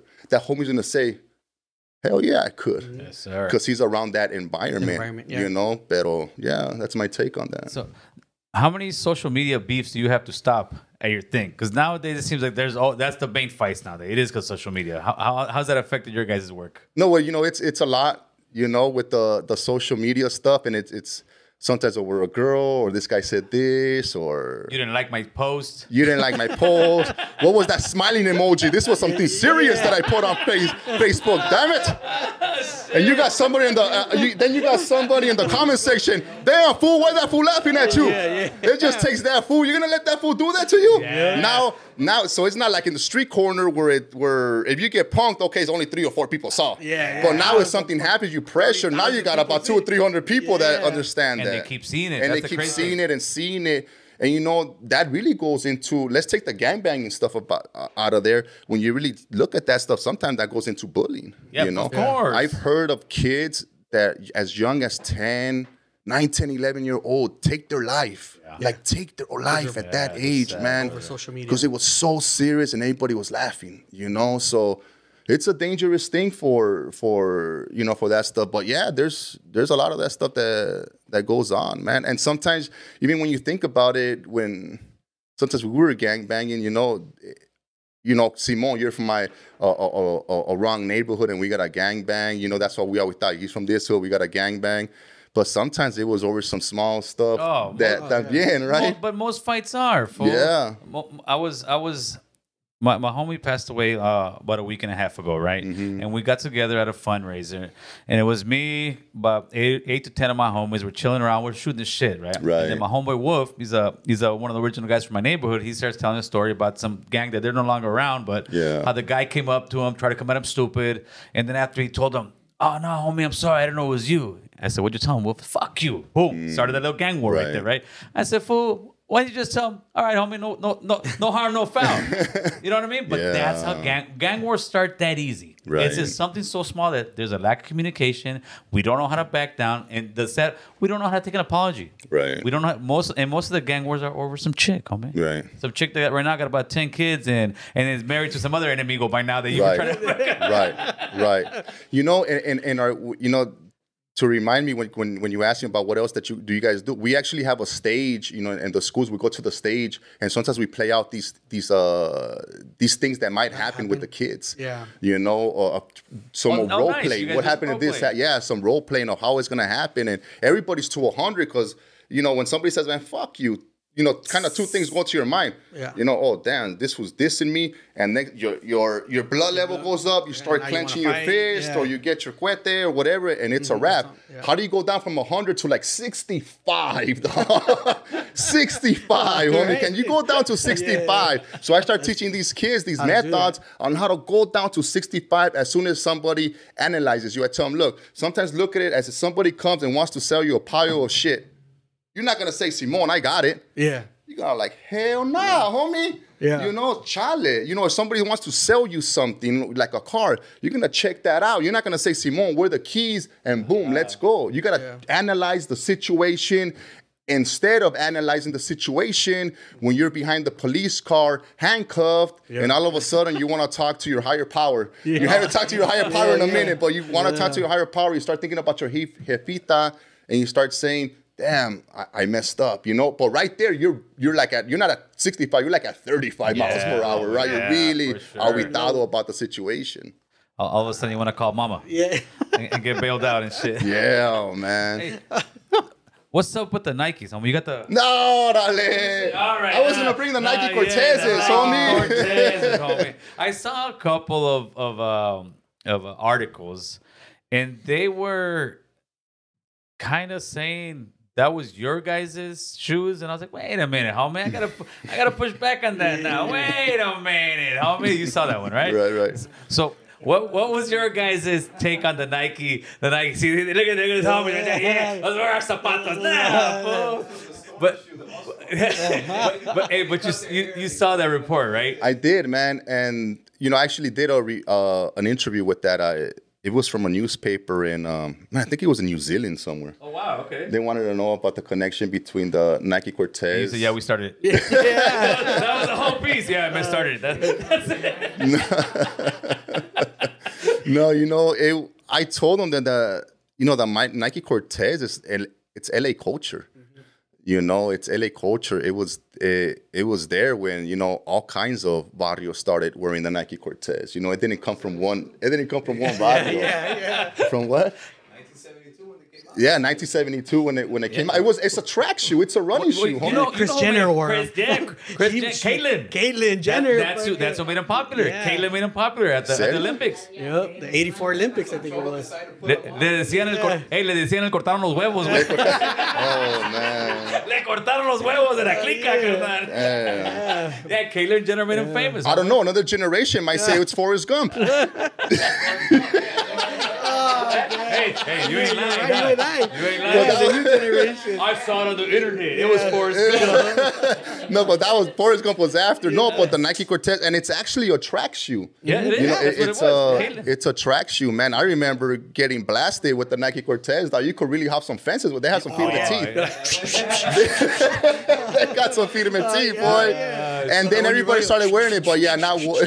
But to answer the question, it wasn't one gang that started. Everybody had the Nike Cortez, and apparently now people are not gangbanging wear them. I was jokingly, I called her. Gil was on live, and I was on Thursday, and I always listen to these guys over in Colorado, and I'm gonna call Gil, man, because I was packing my bag to Colorado. I'm gonna fuck with Gil a little bit. I told, hey dog, I'm packing my stuff up to come to LA. I'm thinking about packing my Nike Cortezes. Are they safe to wear now? That's something I don't even trip, man. Every white boy out here wears those things nowadays. Yeah, man. Well, you can wear the Cortez. If you put the high socks on, then you might have problems. Then you might have problems with the high socks, right? Once you put those two together, you gang banged out, carnal.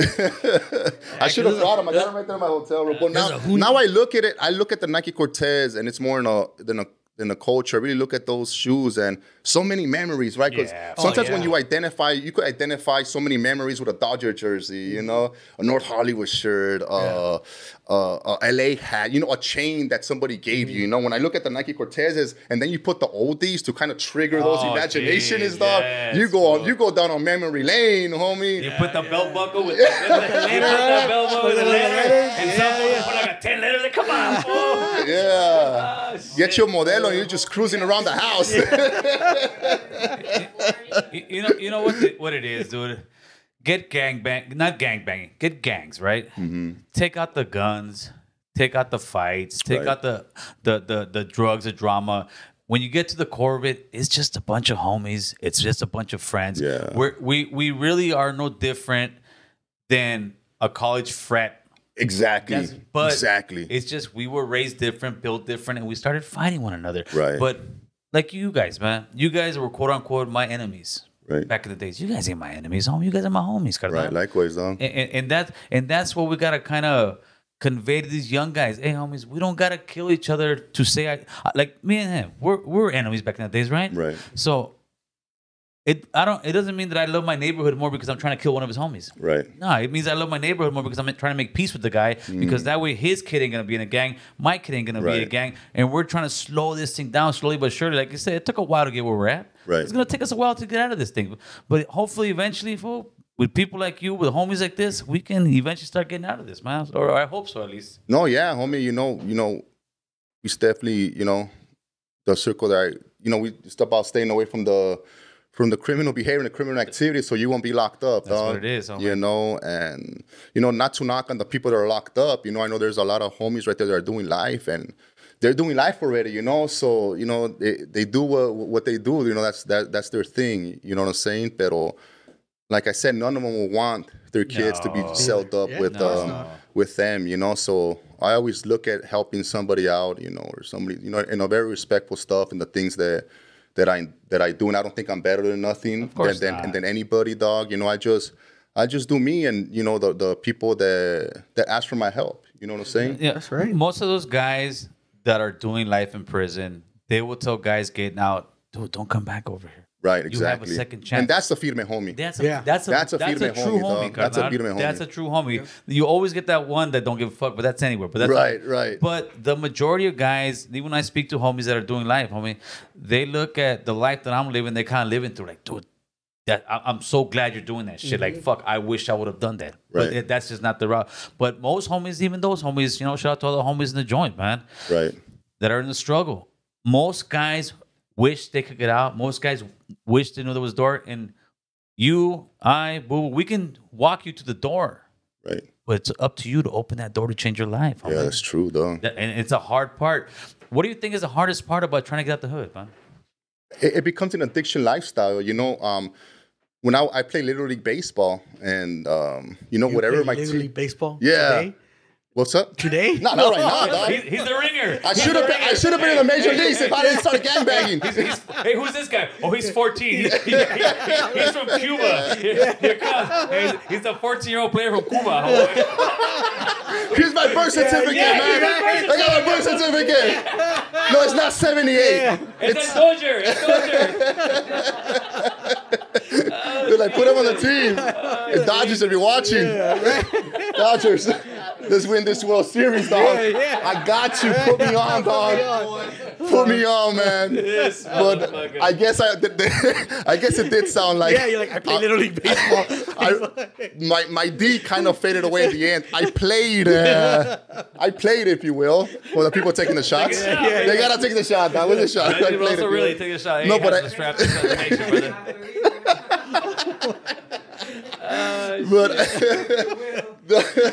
oh man! But I played Little League Baseball as a kid, and man, I had pride in my suit. I couldn't wait to play. I was with my ball and my baseball and the mirror and everything, and that was my addiction thing because I put so much passion into my team, and I wanted to be the best player there. Yeah. I wanted to do a home run.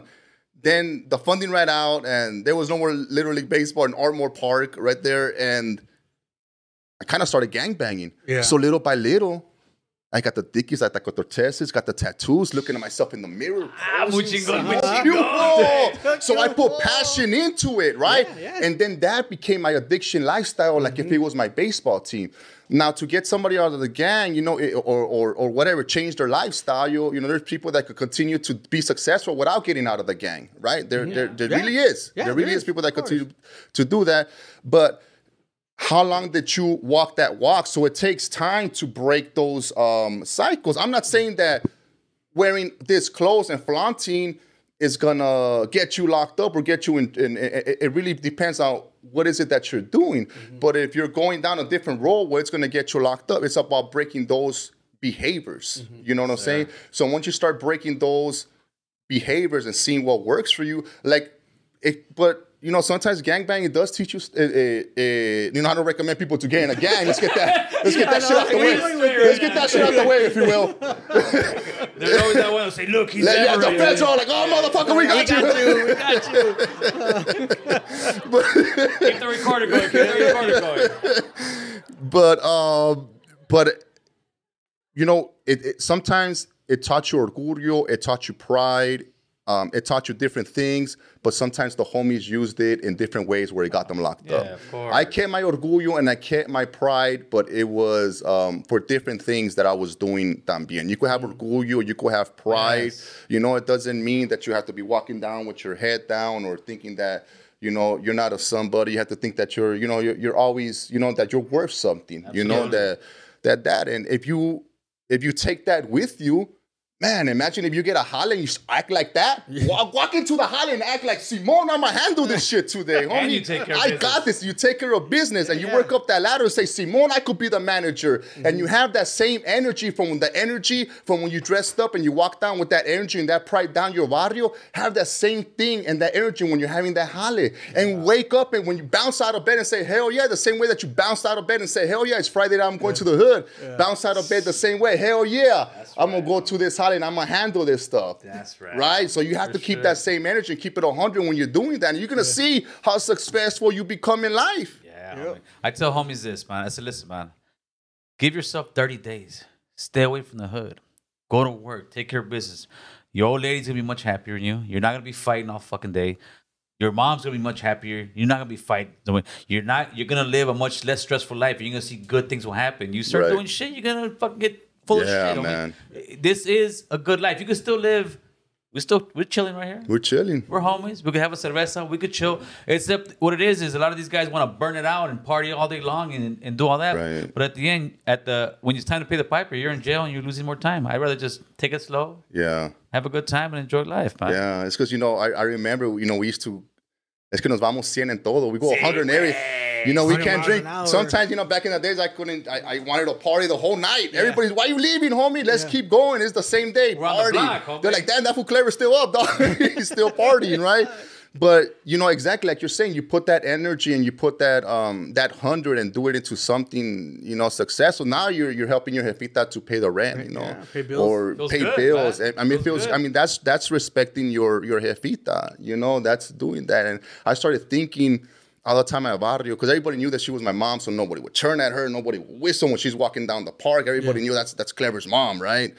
And yeah, man, but it was that type of respect with with different things like that, and you start, but at the same time, when I was getting locked up and being behind the police car and her having to visit me, then I feel gacho. I started seeing, man, low key, no disrespect for, the gente in there that their family goes to visit them, or no disrespect like that, you know what I'm saying? But, when I was in juvenile hall or whatever and visiting, now that I'm older, I started seeing, that was a little low key, where I wasn't being as respectful, you know what I'm saying, to her, but I was really worried. Breaking her heart. That, yeah, you're breaking her heart and everything. And, it's some shit, but, even to help homies out, I think family connection between the homies that are locked up, and, for them to be getting more visits, more contact visits, more time, more visits with their familias, to build that bond, for them to build that bond with their kids también. Something to look forward to. Yeah, because there's homies in there that haven't seen their kids in years, dog, and these kids are teenagers, and sometimes they rebel because they don't have a jefe,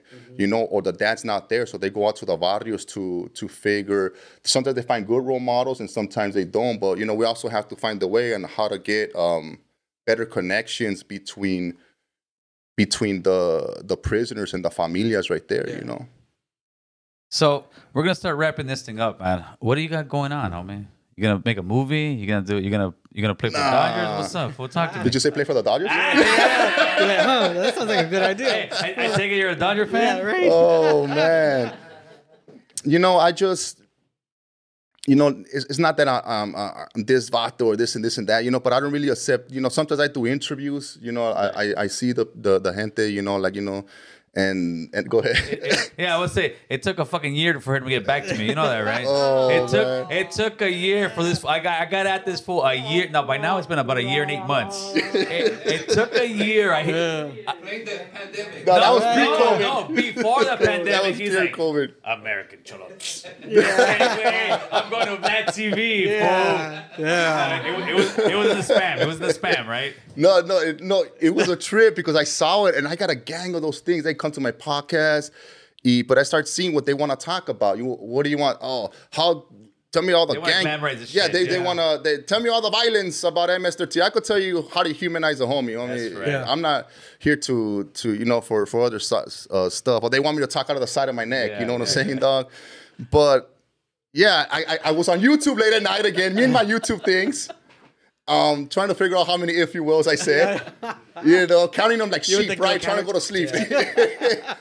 But then I saw you talking to Young Beeves. Okay, yeah. And you guys were talking about, and I'm not really on YouTube. When I see YouTube, it's just like listening to lowrider oldies, chente, kind of that stuff. And you guys were talking about YA, homie. And YA babies, homie. And I was like, there's no way I'm going to listen to this all the way through. I saw like the interview, and I started listening like 2 minutes, 3 minutes, like damn. And this vato, he was actually talking about the fucked up shit that he went through.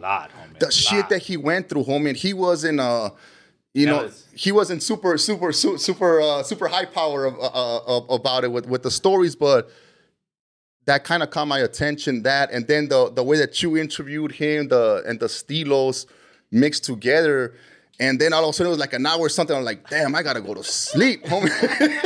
But it was a firme entertaining thing. And that's when I started thinking, wait a minute, man.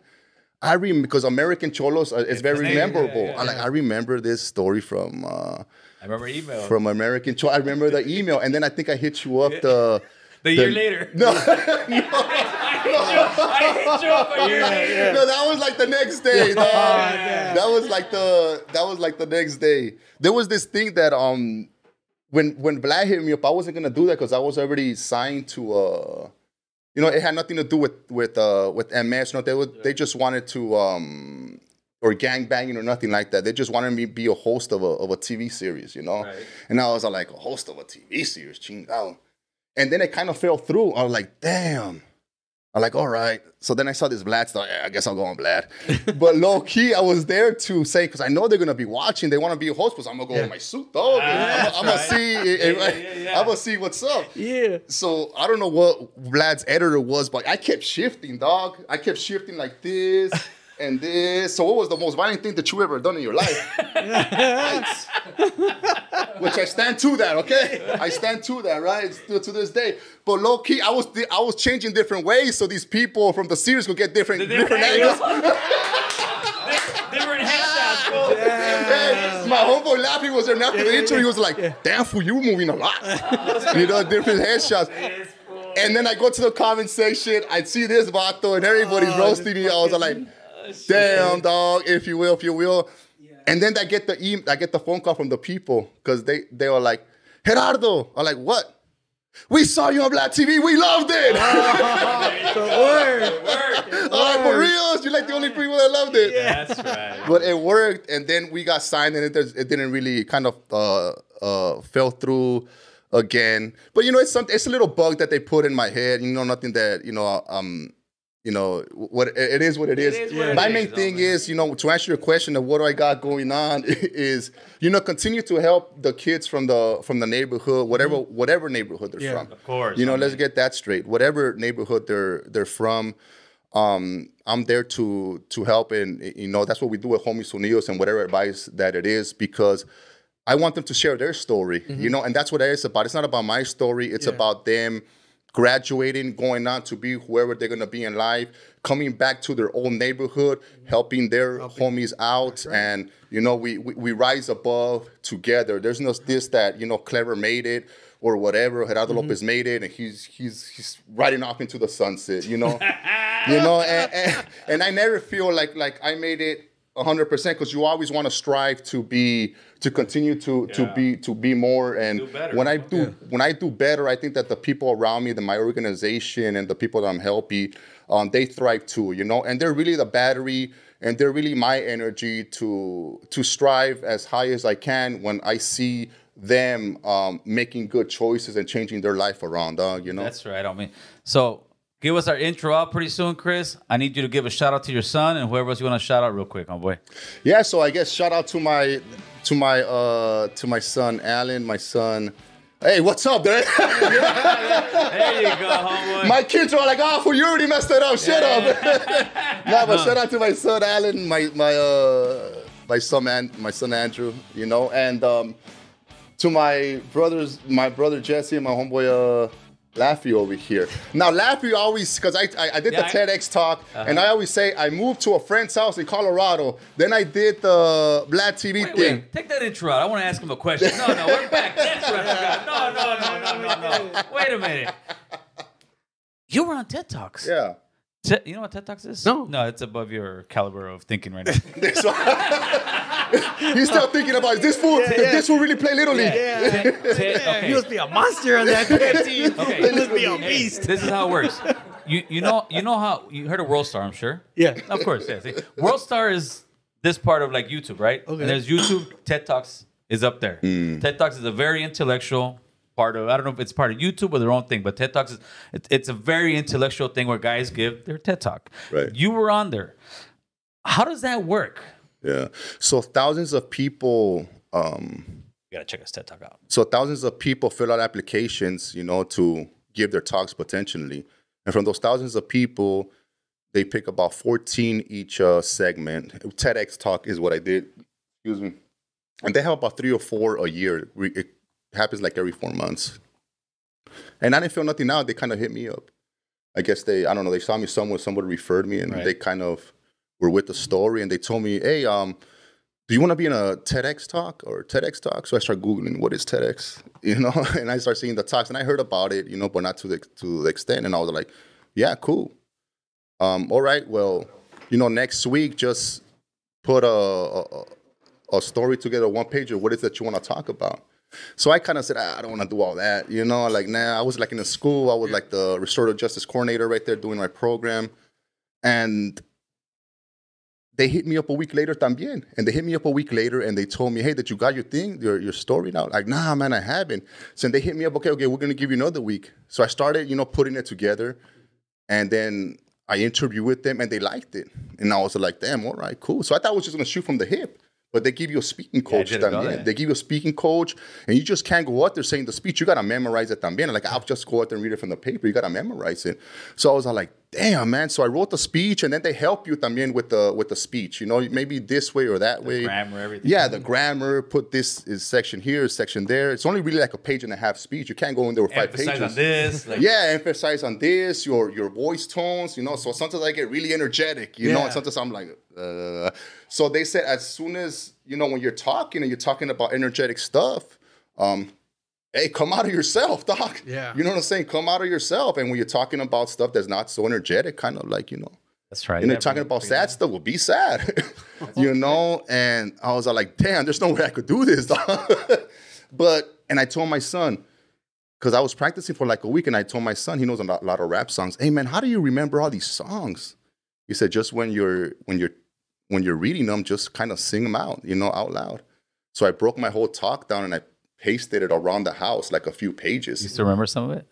Yeah, I probably still. You're not going to put me to that. Yeah. Give me like 30 seconds. My name is Gerardo. I was once El Salvador, and I saw.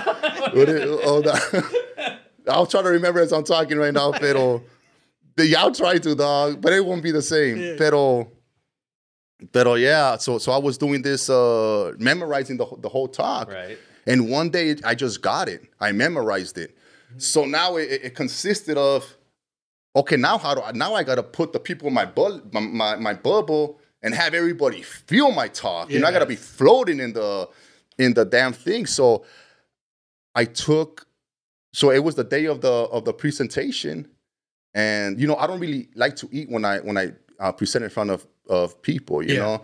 So, but I only ate a few tostadas de ceviche in the morning, and I was up like at 5 o'clock. I was one of the last TEDx guys, and then the red carpet's right there, the spotlight's right there. There's 5,000 people. Stage, 5,000 people, homie. Oh, serious shit. And the person that is just ending their TEDx talk, they're shaking hands and they're walking to me. And then the other people are waiting to call me. And as I get up out of my chair, doc, I feel dizzy. Oh, shit. I'm like, oh, man, I feel dizzy.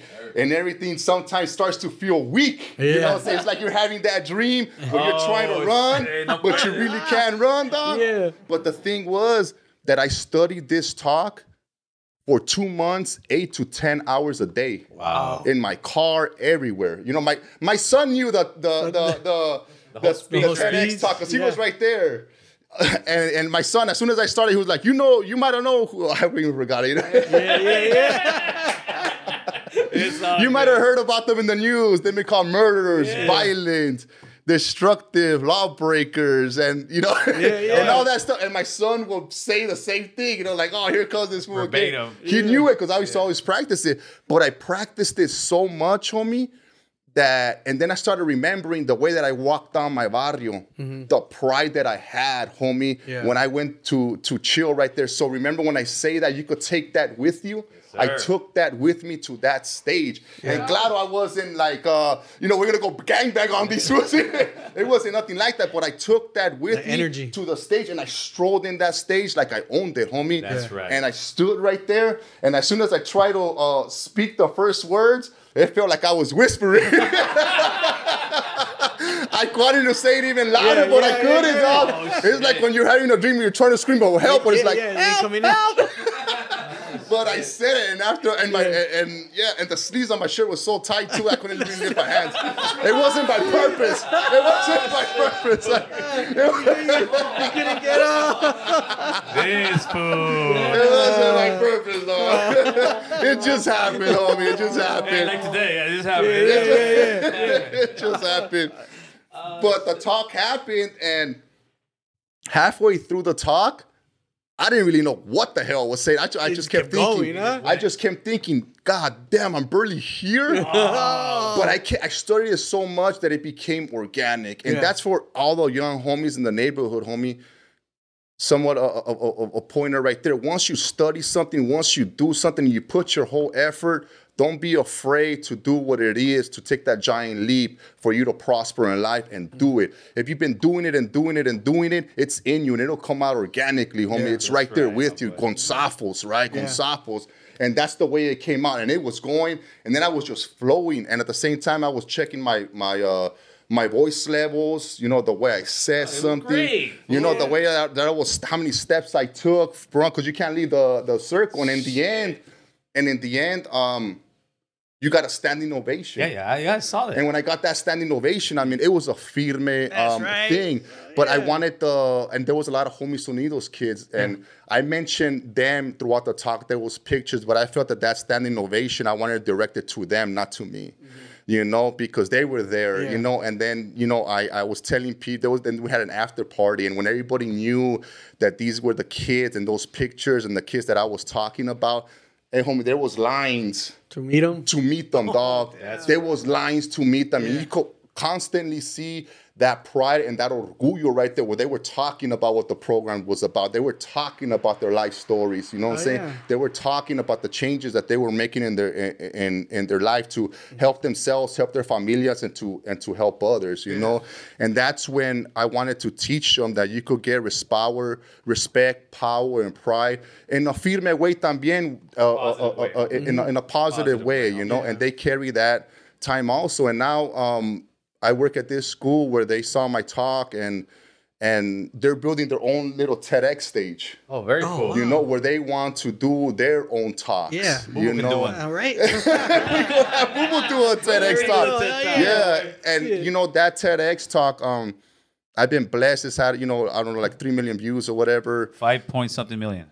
Oh, okay. 5 point something million. Who's counting? Nobody's looking at those numbers. And from... Thank you. Is that what it is? They're clapping. I thought they were whistling, but I see they're clapping. Okay. Chris is clapping at you. I like, what the girls are, who's whistling?